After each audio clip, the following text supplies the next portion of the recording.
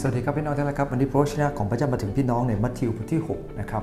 ข้อที่1ถึงข้อที่4ผมให้หัวข้อวันนี้ว่าการให้ที่กลายเป็นพรนะครับจากพระคำของพระเจ้าในมัทธิวบทที่6ข้อ1ถึงข้อที่4ได้กล่าวไว้ว่าจงระวังอย่าทำศาสนกิจเพื่ออวดคนอื่น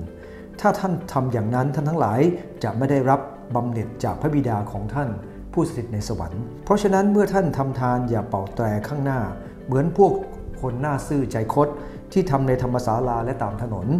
เพื่อให้คนสรรเสริญเราบอกความจริงแก่ท่านว่าเขาได้รับบำเหน็จของพวกเขาแล้วแต่ท่านเมื่อทำทานอย่าให้มือซ้ายรู้การกระทำของมือขวาเพื่อว่าทานของท่านจะเป็นทานลับและพระบิดาของท่านผู้เห็นในที่ลี้ลับจะประทานบำเหน็จแก่ท่านจากพระคัมภีร์ในข้อ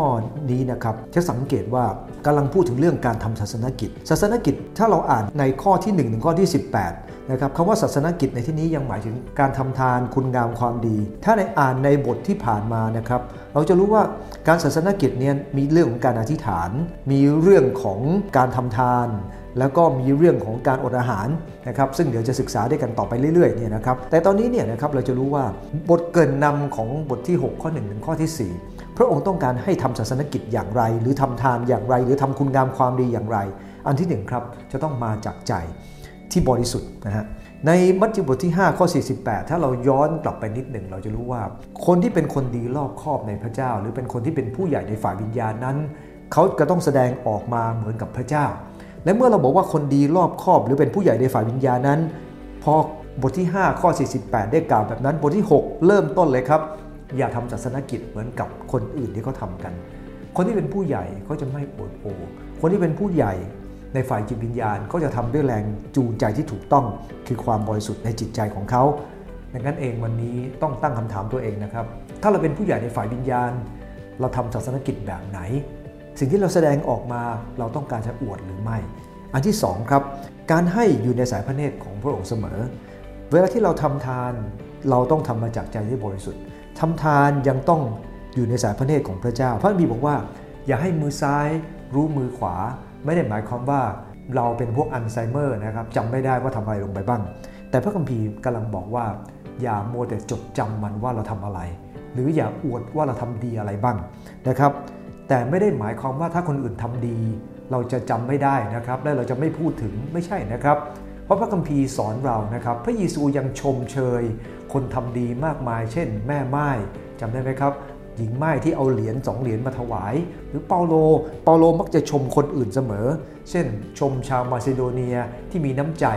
พระเยซูคริสต์เจ้าพระองค์ก็ยังทรงชมเชยเปาโลก็ยังชมเชยดังนั้นเองการที่เราชมเชยคนอื่นไม่ได้ผิดตรงไหนแต่ถ้าเป็นส่วนตัวของเราอย่ามัวไปชม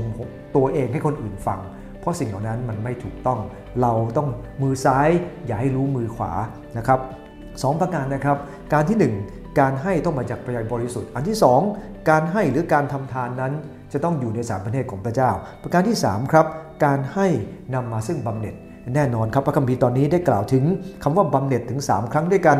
ข้อที่2ก็ได้กล่าวถึงบำเหน็จข้อที่3ก็ได้กล่าวถึงบำเหน็จและข้อที่4ก็เช่นเดียวกันนะครับคำว่าบำเหน็จคืออะไรบำเหน็จในตอนนี้หมายถึงพระพรที่พระเจ้าจะให้พระพรที่พระเจ้าจะให้แบ่งเป็น2ด้านด้วยกันพระพรในโลกนี้นะครับกับพระพรที่อยู่ในโลกหน้าพระพรในโลกนี้คนที่เอาใจใส่คนยากจนคนที่เอาใจใส่คนอื่นพระเจ้าจะช่วยกู้เขาในยามยากลำบากพระองค์จะป้องกันเขาให้มีชีวิตเขาจะกลายเป็นคนได้รับพรศัตรูพระองค์จะปกป้องเขาไว้นั่นคือสดุดีบท41นะครับถ้าเรามีกันจะไปอ่านดูนะครับแต่ตอนนี้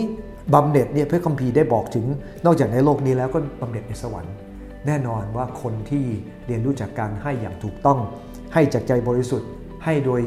มั่นใจในสายพระเนตรของพระเจ้าให้ด้วยใจจริงเนี่ยนะครับบำเหน็จจะเกิดขึ้นทั้งในโลกนี้และโลกหน้าไม่ต้องรอเฉพาะโลกหน้าในโลกนี้ก็ได้แต่อย่าลืมนะครับในโลกหน้านั้นนิรันดรขอพระเจ้าอวยพรครับ